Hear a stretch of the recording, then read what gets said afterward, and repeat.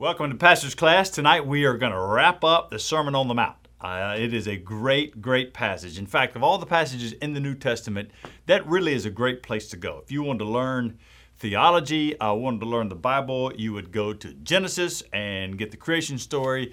You get the Ten Commandments in Exodus. You would have your prayers out of Psalms.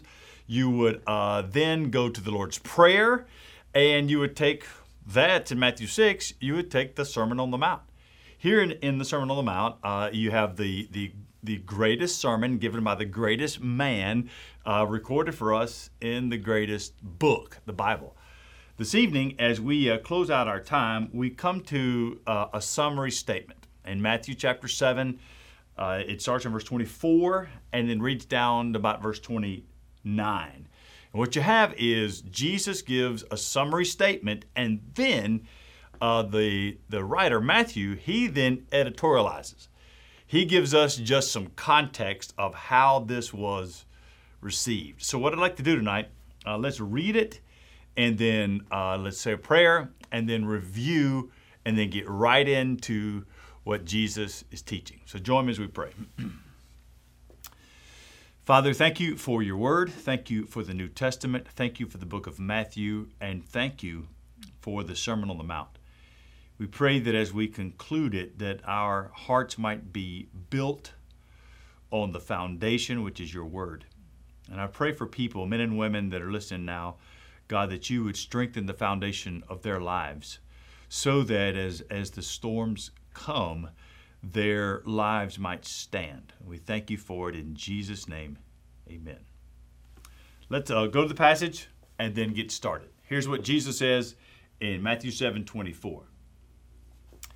Everyone who hears these words of mine and does them will be like the wise man who built his house on the rock. Then here's what happens after he built it. The rain fell, the floods came, and the winds blew and beat on that house, but it did not fall because it had been founded on the rock. Then comes a contrast. Everyone who hears these words of mine and does not do them is like the foolish man. He built his house on the sand. And same storm, the rain fell, and the floods came, and the wind blew, and beat on the house, and it fell, and great was its fall. So we'll talk about that, and then listen to the summary statement down here in verse 28. Matthew tells us, and when Jesus finished saying these things, the crowds were astonished at his teaching, for he was teaching as one who had authority and not as their scribes. So let's just go all the way back to the beginning and think through the Sermon on the Mount. So you get to Matthew chapter 5, and Matthew tells us that Jesus went up on the mountain, and after he sat down, his disciples came to him, and he opened his mouth, and he began to teach them. Now, what did he teach? Remember the Beatitudes? Went through the Beatitudes and talked about those stair steps. Blessed are those who mourn. Blessed are those who are sorrowful. And remember, it's this bankruptcy, this spiritual bankruptcy. And you read the Beatitudes, and it is starting with sin. You understand yourself as sinful, mournful over that sin, and then God, by grace, he builds us up from that. It's not that we appeal to our better angels. You have to be careful when you read the Sermon on the Mount. It feels like the ethics of the kingdom of God, and it is, but it's more than just living ethically. We've got to not believe that we come into this world basically good, and if we just work real hard to be good, that honors God. That's not what the Bible teaches. The Bible teaches that we are sinful by nature.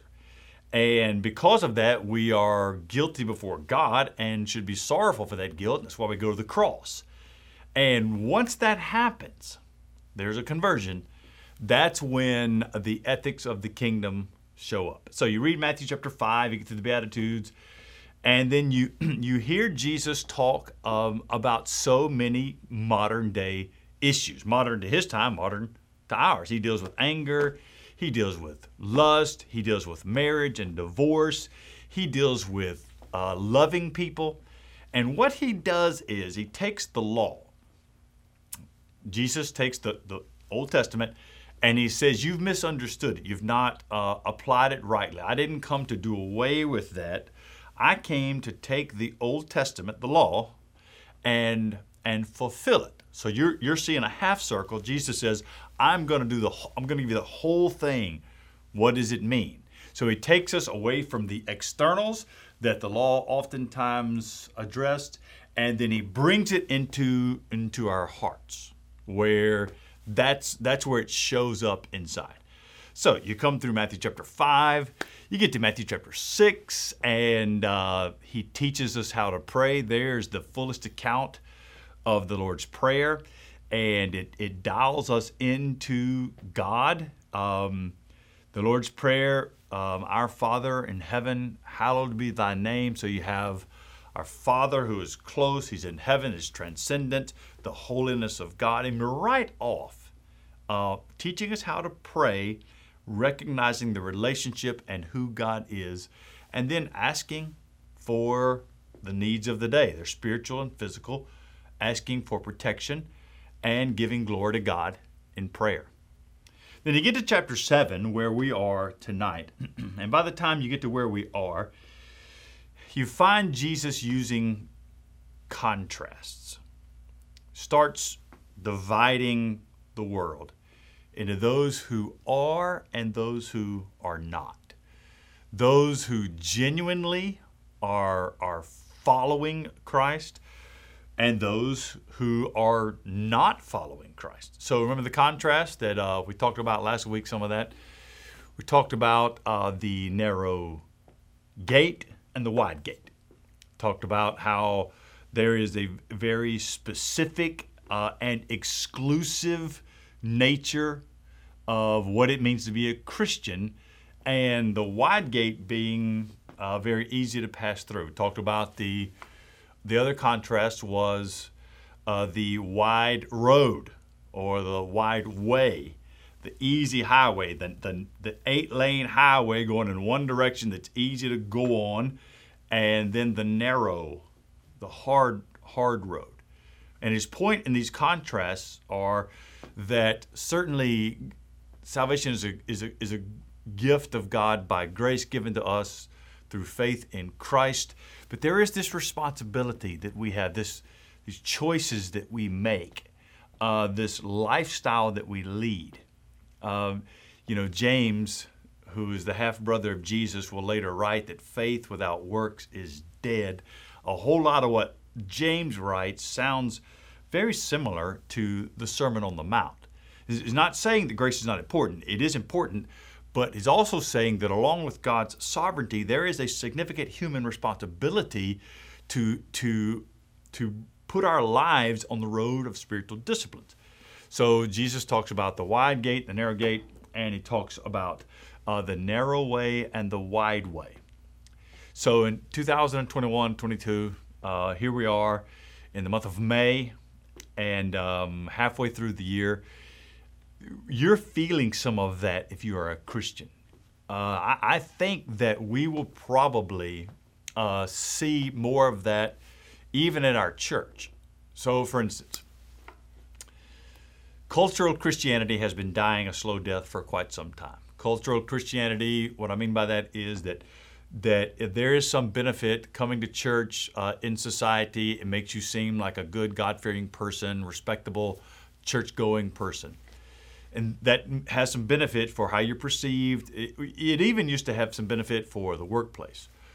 Most of that benefit is gone. In fact, now coming to church, being a Christian, has very little social benefit to it. There's not much that's going to help you advance your career, raise how you're perceived in the community. It's not there anymore.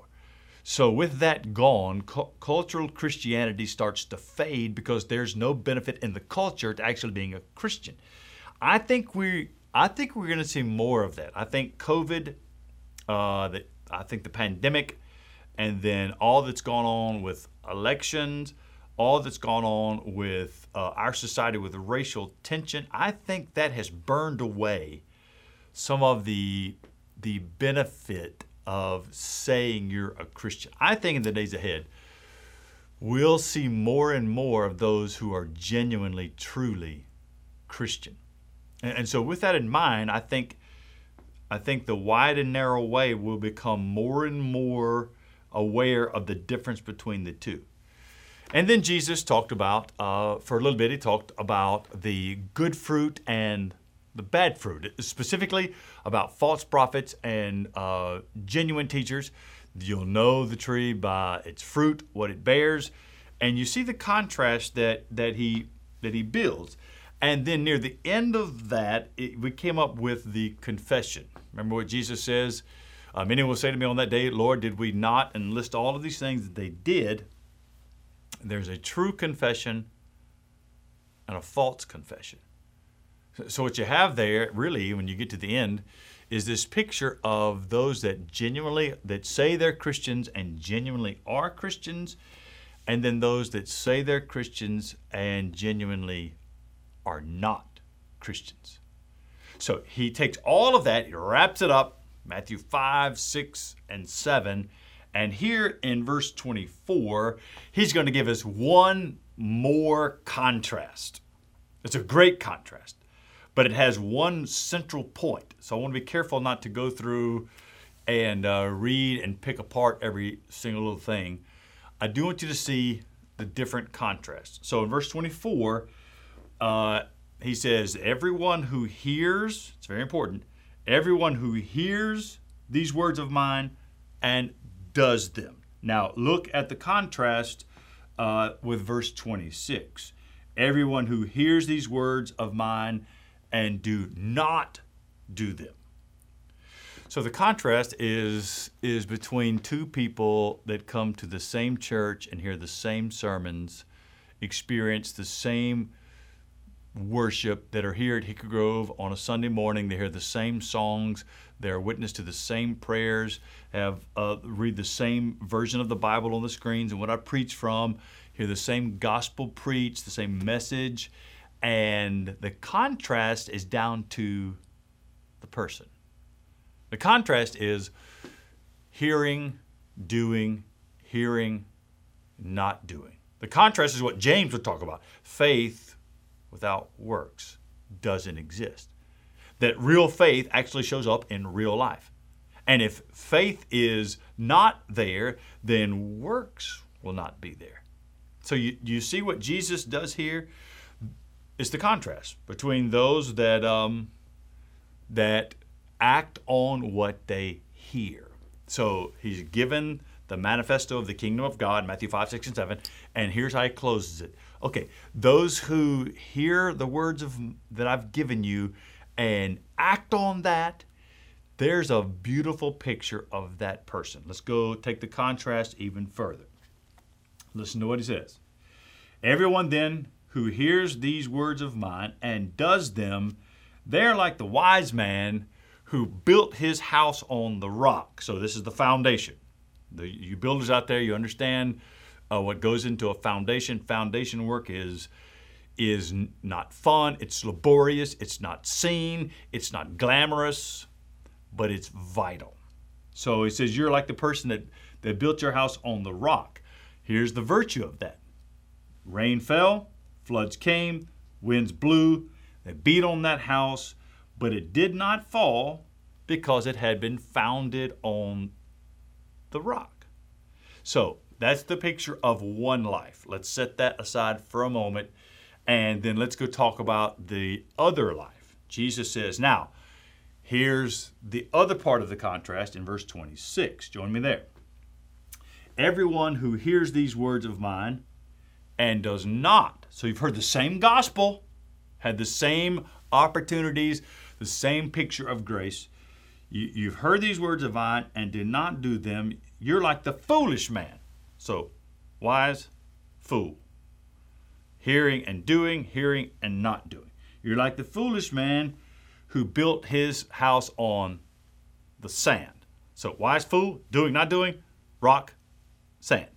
Built his house on the sand is the exact same description of the same set of circumstances. The same storm comes in. And the rain fell, the floods came, winds blew, and they beat against the house, and it fell, and great was its fall. Why was the fall so great? Because it felt like they were exactly the same. They had been to the same services. They had walked down the same aisle. They'd been baptized in the same water. There was this sameness about the Christian experience, and yet the reality and the strength of that Christianity is displayed in the actual storm itself. So before we get to that, what is the foundation for you to build your life on? I'd like to suggest just a couple of things. One, I'd like to suggest to build your life on a big view of God. I'll just give you sort of 3 G's here in a row. I think you need to build your life on a big view of who God is. The Bible gives us this transcendent understanding of the godness of God. You read it all throughout the Old Testament and into the New Testament. I'm reading right now in the Gospel of John, just in my own devotion, and hearing the things that Jesus says, his awareness of people, that God sees us at all times. Proverbs speaks of us seeing us when we are out in the open and when we're not in the open. So it's good for you to formulate a bigger and bigger view of God. We would call it the sovereignty of God, or kind of a kinder word, softer words, the providence of God, just the godness of God. So that's one place to start, is God. I'll bring you to another G, and that is the gospel. We need to have a clear and unwavering picture of the gospel, the need for the gospel and our own sinfulness, what actually happened to Jesus in his life. It's important to understand the perfect life of Jesus, his death on the cross. Why is that necessary? What is that for? We don't want to stop and say that was an example of sacrificial love for people. Certainly it was, but that's not what happened exclusively there. What happens on the cross? Why?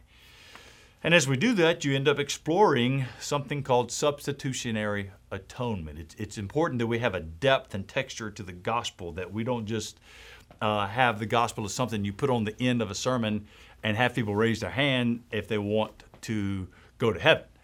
I think that easy believism has actually hurt the church more than helped it. I think we need to have a really clear understanding of what does it mean to put my faith in what Jesus has done on the cross. What did he do there? What is the transaction that happened there? How did the cross affect how God sees me? Does something vertical. What did the cross do to affect how I actually am? What did it change when I put my faith there? What is the transaction? So we need to have a textured and clear view of Jesus dying in the place of sinners, taking the sin of sinners and giving the righteousness to the sinner, and that sinner being transformed, being born again, as Jesus would describe it. So we need God, a clear understanding of God. We're going to build our foundation on God. We're going to add to that foundation a good and robust understanding of the gospel. And I would give you another G. That is the word grace. God, gospel, grace. If we're going to build a foundation, you read the book of Matthew, you'll see it there in Mark, you'll see it in Luke. It really sort of bubbles to the surface in the book of John. And that is the grace of God given to us in Jesus. That God does not immediately kill us when we sin. That is grace. You know, preaching through Joshua, I'm in Joshua chapter 1, verse 10 through 18 for Sunday. And one of the last things said in verse 18 by those that are responding to Joshua's call to go into the land, they say, yes, we'll do that. We'll go where he tells us to go. We'll fight who tells us to fight. We'll obey what you tell us to do. And anybody that doesn't do that, we'll kill them. I mean, there are these immediate consequences for sin. We forget that it is the grace of God that He allows us to wake up in the morning. And then that grace is given a laser focus at the cross. So there, The justice and wrath of God is poured out on Jesus. And grace is us getting what we don't deserve. Mercy is us not getting what we do deserve. So we should have been punished. We didn't get it.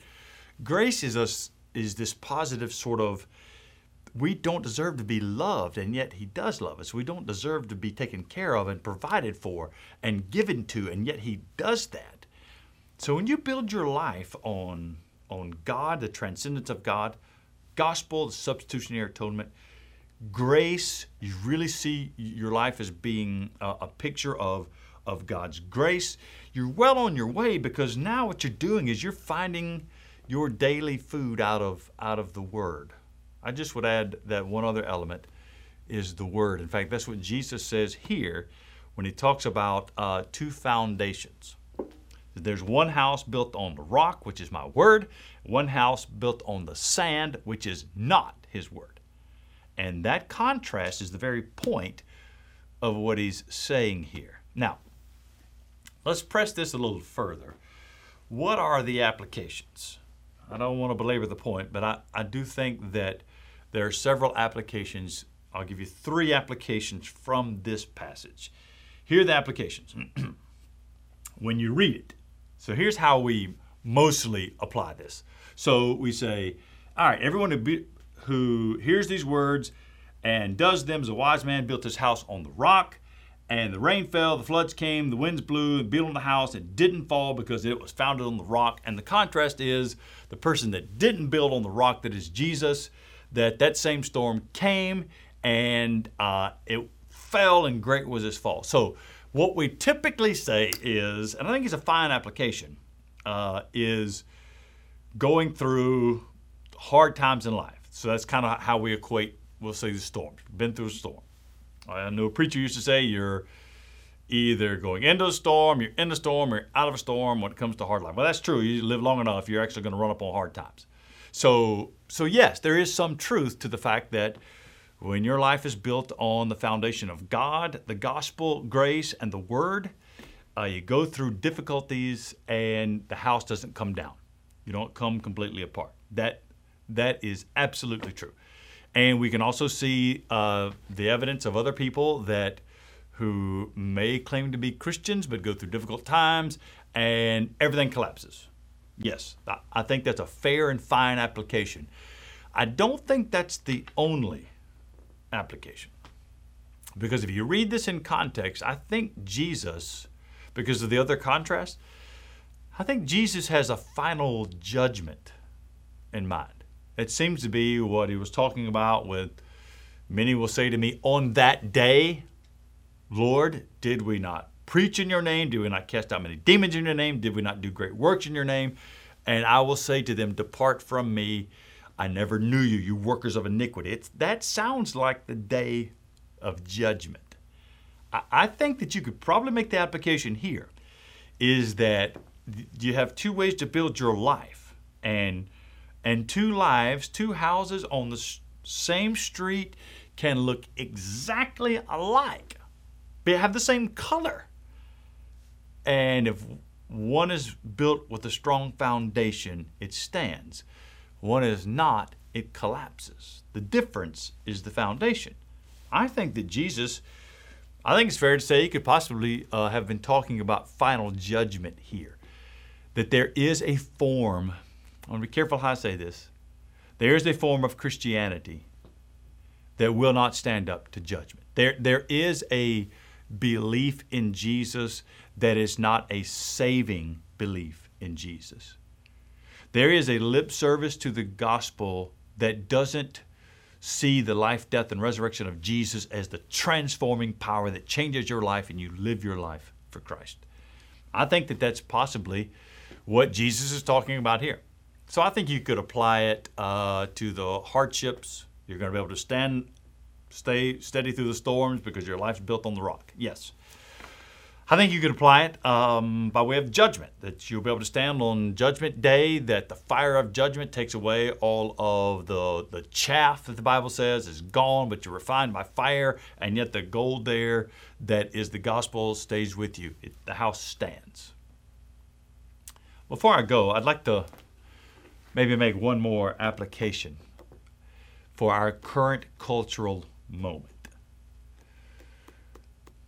We live in a time when things are headed with such terrible velocity in a downward spiral that the church is going to more and more feel the weight of that. And the church will feel, I think, a certain form of low-level, probably financial and cultural persecution. I certainly don't mean to equate it like what the church experienced in the 3rd century or what during the Protestant Reformation or Bloody Mary, where she burnt all of the preachers. I don't mean that. I mean, we'll feel the weight of it, especially when it comes to the sexual revolution, and specifically with our views on manhood and womanhood. What it means to be a man according to the Bible, what it means to be a woman according to the Bible, and our view on the genders. I think you'll see more and more churches that may have looked like the real thing, had the right look, but not built on the foundation. I think you'll see more and more of them capitulating to the pressures of a culture that's demanding that you stand and recite the creed of sexual revolution.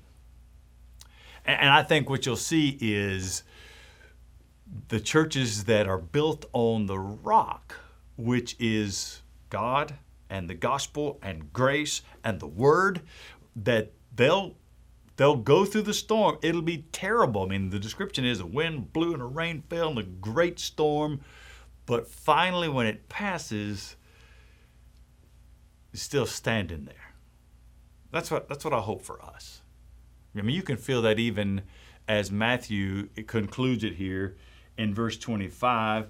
He said that when Jesus finished, in verse 28, when Jesus finished these sayings, the crowds were astonished. They had never heard anything like that. Verse 29 says, the reason is because Jesus spoke with authority.